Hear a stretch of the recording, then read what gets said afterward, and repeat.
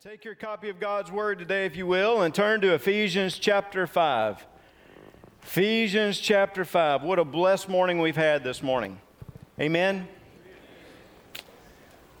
We've been able to worship Him in spirit and in truth, and now we get to turn to His Word, and we get to hear His Word speak to us.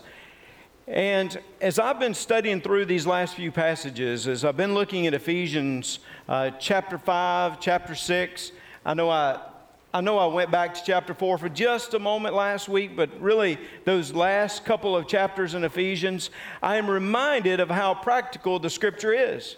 I'm reminded that the Scripture teaches us salvation, and that salvation makes a difference in our daily lives. I'm reminded that I can go to the Scripture and I can find direction and instruction in my daily life. I am recognizing more and more how Jesus Christ is the wisdom that is necessary for us as His people as we live each and every day.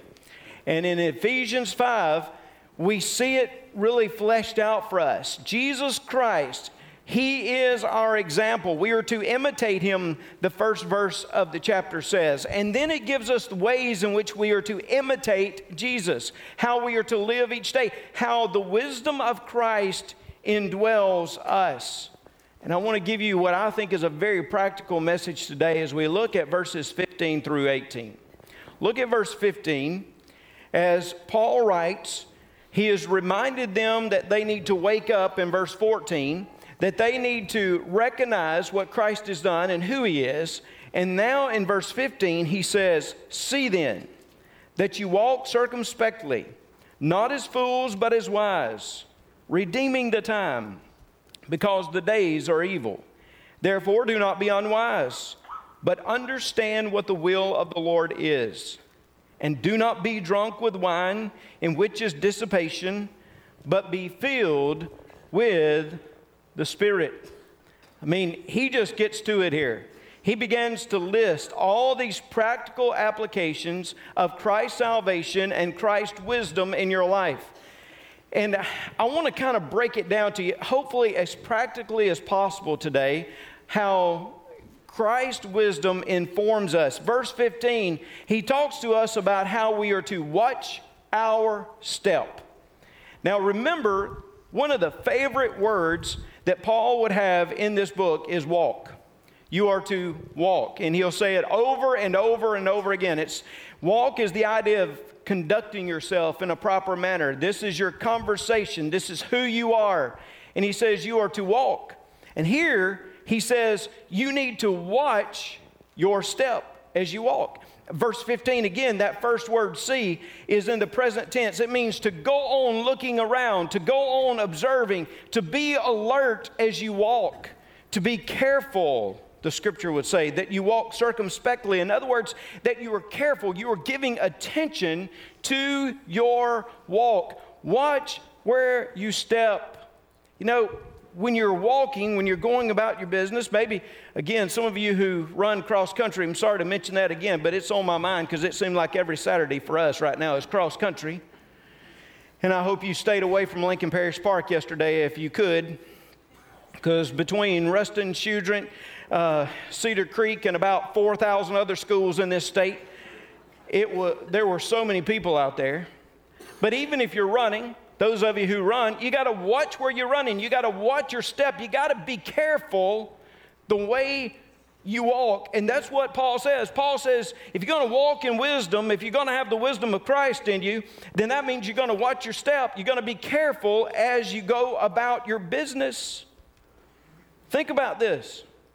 If you don't watch your step, you can bump into things. You can fall, perhaps. And at the very least, falling is embarrassing. Or bumping into things would be embarrassing. This week, I think it was Wednesday morning, I'd gotten back from New Orleans, and of course my mind was still somewhat numb as I had been down there and I'd seen different folks and preached and all. And I came in that morning, and those of you who ever see me come in the morning, I usually have a cup in my hand, a cup of coffee. Some of you say, I see a cup of coffee in your hand in the morning, in the afternoon, in the evening. I see it every time. but had a cup of coffee and I was talking to somebody and I wasn't really paying attention. And I made a turn into the workroom, and when I did, I hit the refrigerator with my coffee. And it was like the coffee just exploded. I mean, I just barely hit the refrigerator, just barely. And it just went everywhere. And what's more, somebody saw me. It's embarrassing. It's embarrassing when somebody sees you bump into something. It's embarrassing when you were maybe going to fall. It is rather ironic. I had written in my notes, I said, think if I had been coming up these steps. Now, I know I came from the back today, but let's say if I had been coming up these steps and I had tripped. I say it's rather ironic because I don't know if you noticed this a few moments ago. When I hit here at the podium, I did fall into the podium. But those of you, if I had fallen, now I know many of you are loving people. Those in the gathering, there are about 3 loving people up there today. They would have run down here. You would have run. You'd probably check to make sure I was okay, that I was fine. And then when I got up and I got my composure and I stood, what would you have done? You'd have laughed. I know you would have. You just would have. You know, falling can be embarrassing. You got to watch your step. And here he says, this is literally what he says. He says, as you're walking, you need to look around, you need to be alert, you need to see what's out there as you're going about your life, because you don't want to fall. You want to walk. And not only can falling be embarrassing, it can be painful. It can be. You know, when I was out west back in the summer and even the summer before, we like to hike a good bit. I know, again, that would seem strange when you look at, you look at Leslie and you think, yeah, I understand why they would like to hike, but why would the preacher like to hike? But we like to hike and always like to kind of do these tough type of hikes, even when the path is very narrow. And a couple of times we would get, and it would be like a straight down on the side. And I don't like heights. I don't know if I've told you that before. Some of you say, well, how do you hunt? I crawl up to the stand in the dark so I can't see the ground, and I just stay there most of the day until it gets dark again, and I crawl back down where I can't see it when I'm coming down. But I would go and you'd have to watch your step because, it was close. It was a narrow path. And if I were to take the wrong step, I would literally slide down this rocky area. And because if you misstep, it can be painful. It can hurt. Why does the scripture give us so much instruction about daily life? Because God knows that it hurts.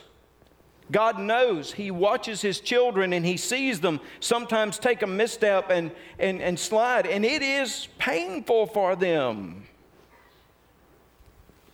Now, I am grateful for a God who loves us. I'm grateful for a God that will come and pick us up and dust us off. And I am grateful for a God who will look at our boo-boos and who will mend and bring healing. But what Paul says here is, instead of going through those painful moments, be proactive. Watch. Be careful. Watch what is before you. In Colossians chapter 4, a scripture I preached a few Sunday nights ago. Again, Colossians is the companion to Ephesians, I believe. You'll find so many different similarities. And on Sunday night, I preached through the book of Colossians. And a few weeks ago, I mentioned Colossians chapter 4, verse 5, it says, walk in wisdom toward those who are outside. Another reason that you and I don't want to fall is because we don't want to mar our testimony. You want to talk about the pain for us, but also the pain for those that would see us. Now, again, God is redeeming. I am grateful for a God who heals. But you and I must be proactive in our lives, because this is what happens. Satan looks and he notices those who are making a difference for the kingdom. And you know who he goes after? Those who are making a difference for the kingdom. If you're not making a difference for the kingdom, he really doesn't care about your testimony right now anyway. But if you're making a difference, he's going to come at you with everything that he has. And he will throw sin right before you. Hebrews chapter 12 tells us that as you run the race, as you go about your business, you need to lay aside the sin that so easily entangles you. In other words, there's something he will throw out there to entangle you and to trip you up. And when that happens, it will be on display for all to see.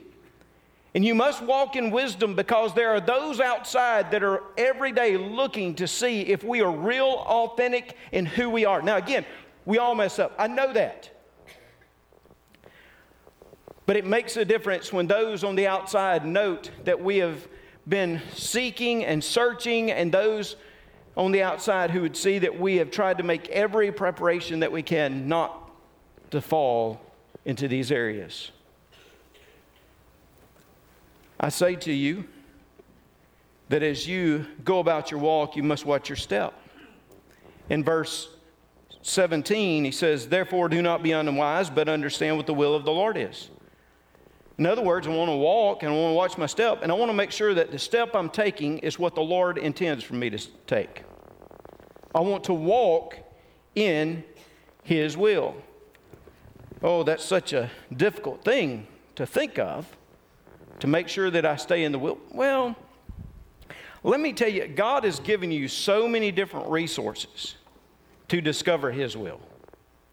One, this word. When you're praying through God's will or you're trying to find it, you need to be in the Scripture. Fred Wolf, some years ago, told me, he said, "Reggie, there's a time in your life when you go to the Scripture and you're studying it. It's not like you come and like say, okay, God, let me see if I can just drop it and you tell me exactly. You know, it'll flip to that page." He said, it's as you're studying, it's as you're working through. Fred Wolf says, you ask God to give you a word in His Scripture. It's not just a word, it is a word definitely for you. You know it. When you come across it, it's like, oh, God, that's exactly. See, God reveals so much of His will here. If you think about understanding, Paul is writing a letter to demonstrate the Father's will. They're reading it out loud. That's what we're doing today, is studying it, because we believe it tells us His will. You and I believe we know more about the will of God than what we want to admit sometimes. Sometimes we say, oh, we need to pray about this, when I'll be honest with you, we know exactly what God wants to do in our lives. We've seen it in Scripture. If God tells us to love our wives as Christ loved the church, that's His will. You ain't got to pray about it.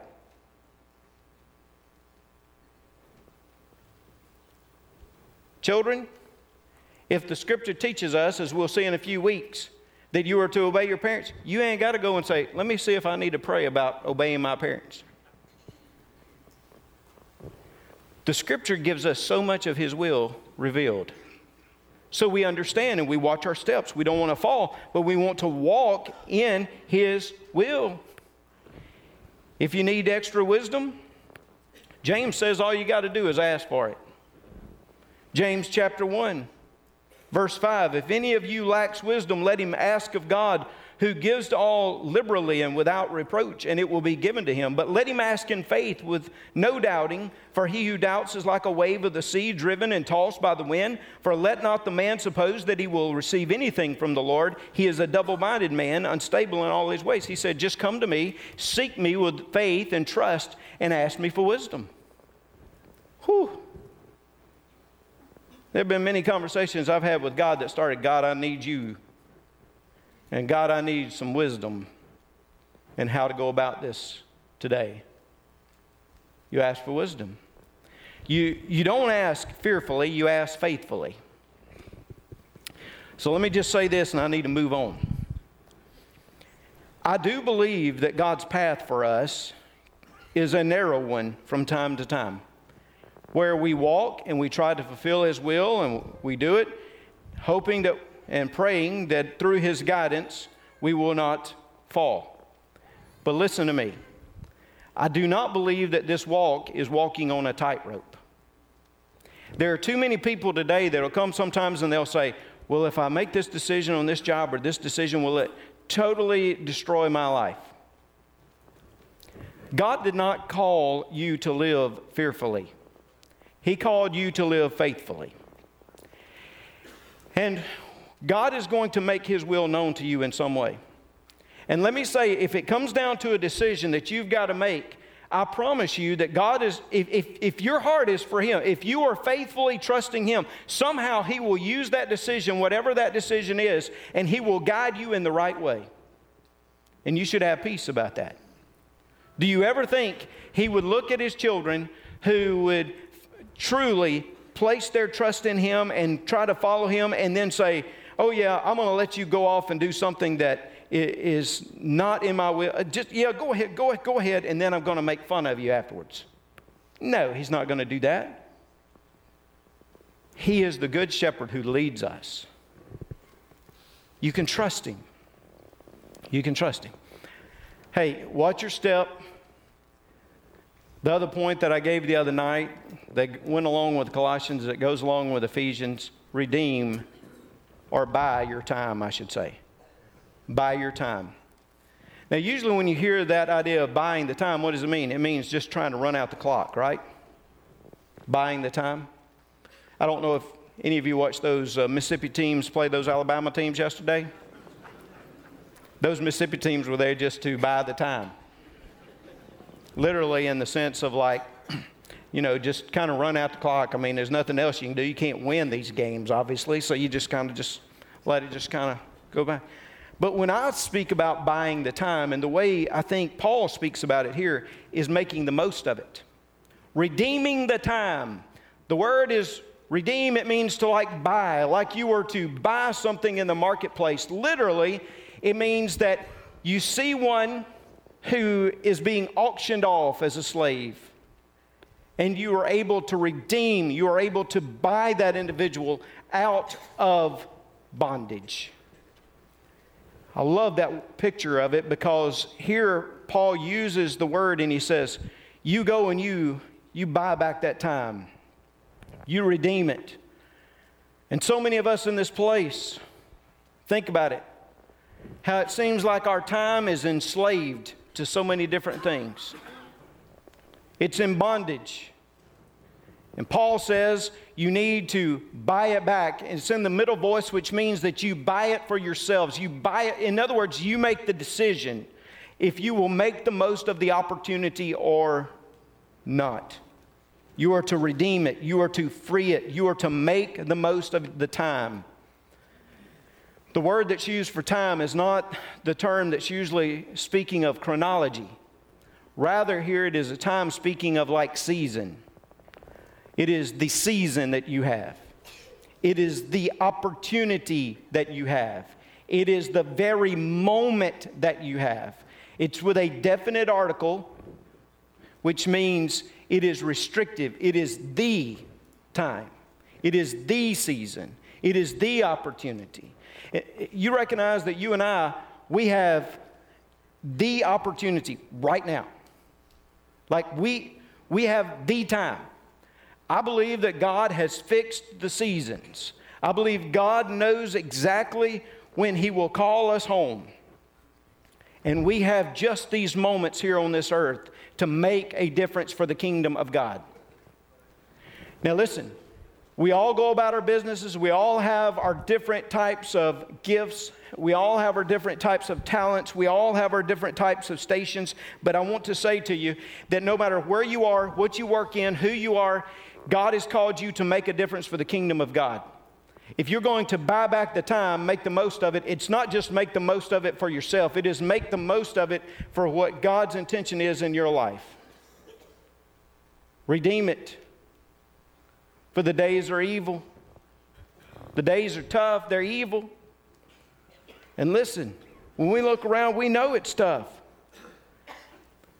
But instead of complaining about the evil days and all the bad stuff we see, maybe we ought to take that breath and redeem that breath for something that would glorify Him and advance His kingdom. That is stewardship, right? Usually when we talk about stewardship, we talk about money. I'm going to be honest with you, I have more issues of stewardship in my time than I do my money. I tithe. I give above the tithe. I try to do what we're supposed to do in different ministry contexts. And get this, I can always make more money and give more. But I can't get more time. I wished I could sometimes. I wished I'd had a little more sleep last night. You do too. You'd have gotten a better sermon. Just a little.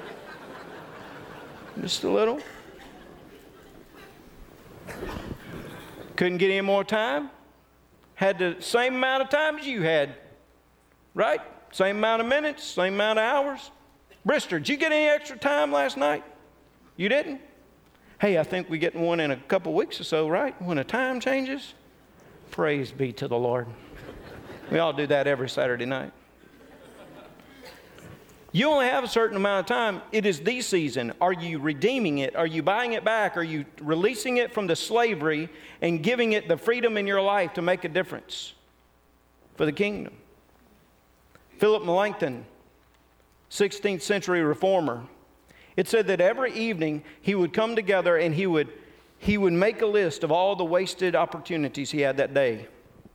And then he would go to the Lord and he would confess those wasted opportunities and ask God to forgive him for not redeeming the time as he should have. Watch your step. Buy your time. And let me give you this one. Thirdly, and I hope I put this in a respectful, nice way to you.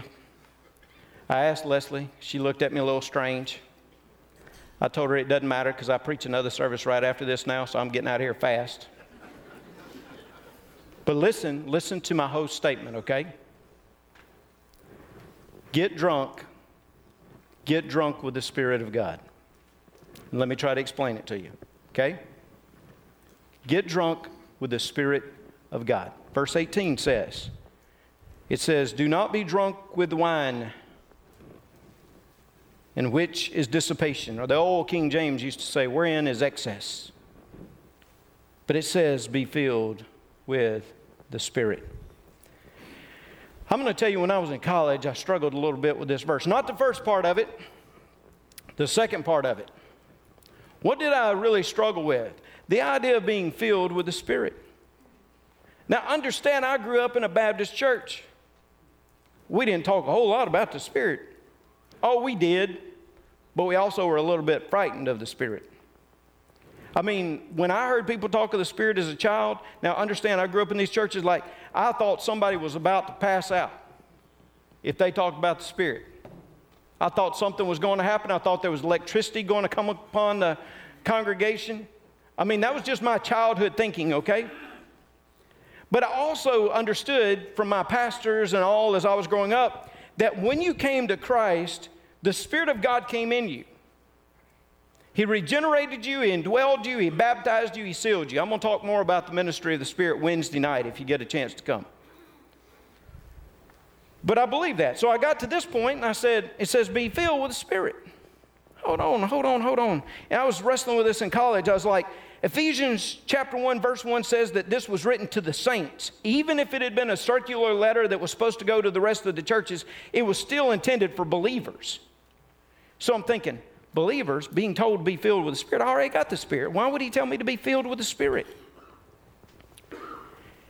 And then I noticed the parallel of the verse. Because see, I was just thinking about being filled with the Spirit. Do not be drunk with wine, wherein is excess, but be filled with the Spirit. And there was an old show that kind of gave me a little theology. Some of you say, I knew you got your theology from TV sometimes. There was an old show, some of you might remember, most of you, those of you younger, you wouldn't know necessarily unless you watch it on Netflix. But it was an old show that was in reruns when I would come home in the afternoon. It was an old show called The Andy Griffith Show.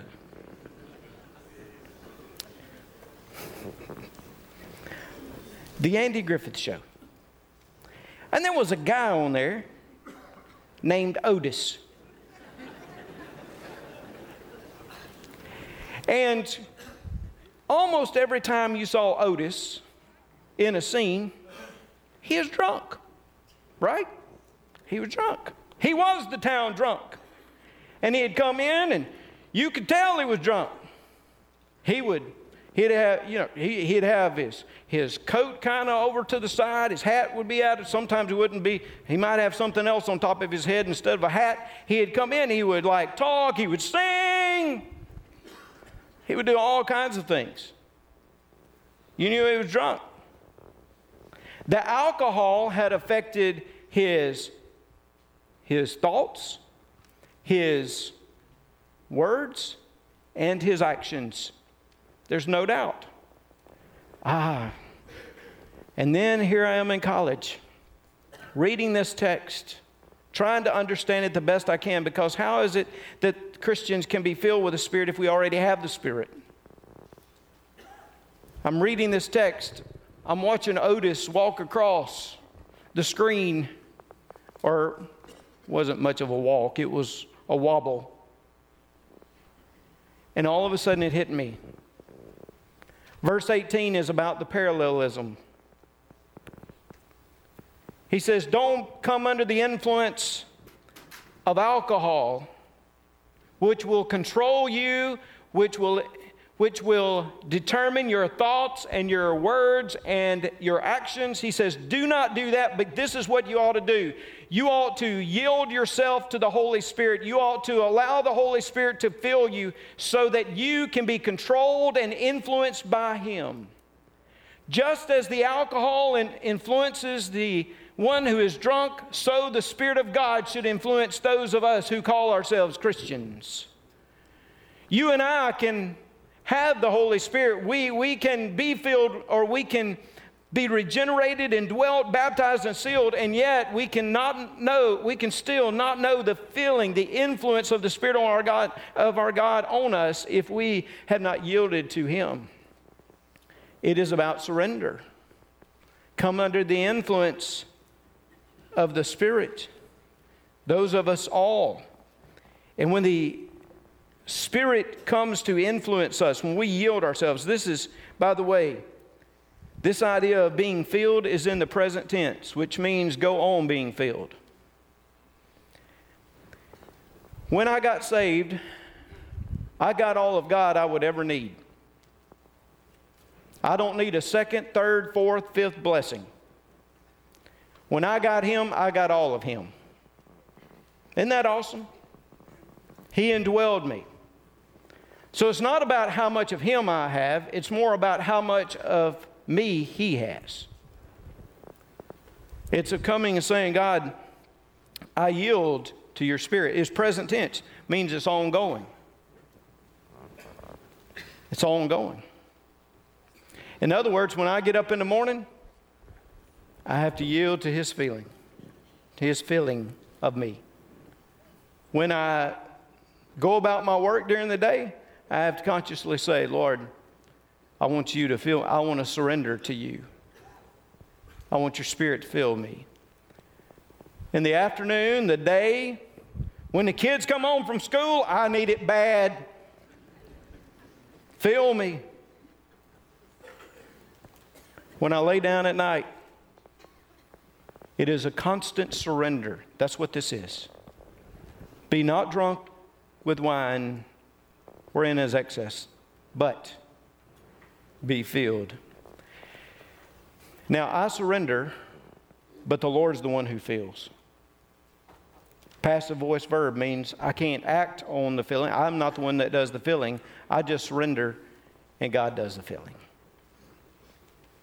And He provides. And He grants me all that I need. It's not some, again, electrical experience. It's not some ecstatic experience. It is just simply to be yielded and submitted to the Spirit in our lives. We're to walk in wisdom. And He tells us exactly how to do it. Watch your step. Watch where you're walking. Buy your time. Redeem it. And get drunk spiritually. Allow Him to totally consume you. You consume Him. and yield yourself to His work in your life. How we believers need to hear that still today. Folks, we go through tough days. We see a lot of difficulty maybe in our jobs and in our families. There are days we are begging for wisdom. But yet God has already said, here you are. You can have it. You can see my scripture. You can pray to me. You can seek me. Oh, even you can practice it in your life as you watch your step, as you buy your time, make the most of the opportunity, and as you allow the Spirit of God to fill you each and every day. Let me ask you today, do you need to just surrender once again to Him? Now, some of you may need to be saved for the very first time. If you do, we're here. And you need to come and you need to give your life to Christ, because that's the only way it starts. You can't think about walking on your own. Listen. You can't watch your step on your own, because your own judgment will always lead you astray. You need God to intervene in your life. And He came through Jesus Christ, and He died for you, and He rose again. And the Bible says if you come and give your faith to Him, if you trust Him, then you will be saved. So if you're lost, you come and be saved. Those of you who are saints, those of you who are set apart, those of you who are believers, this may be a day of recommitment, resurrender to the Spirit's work as you walk in Him. Would you hear God's call? Would you be obedient? Or would you follow Him today and respond as He calls you? And let's pray it together.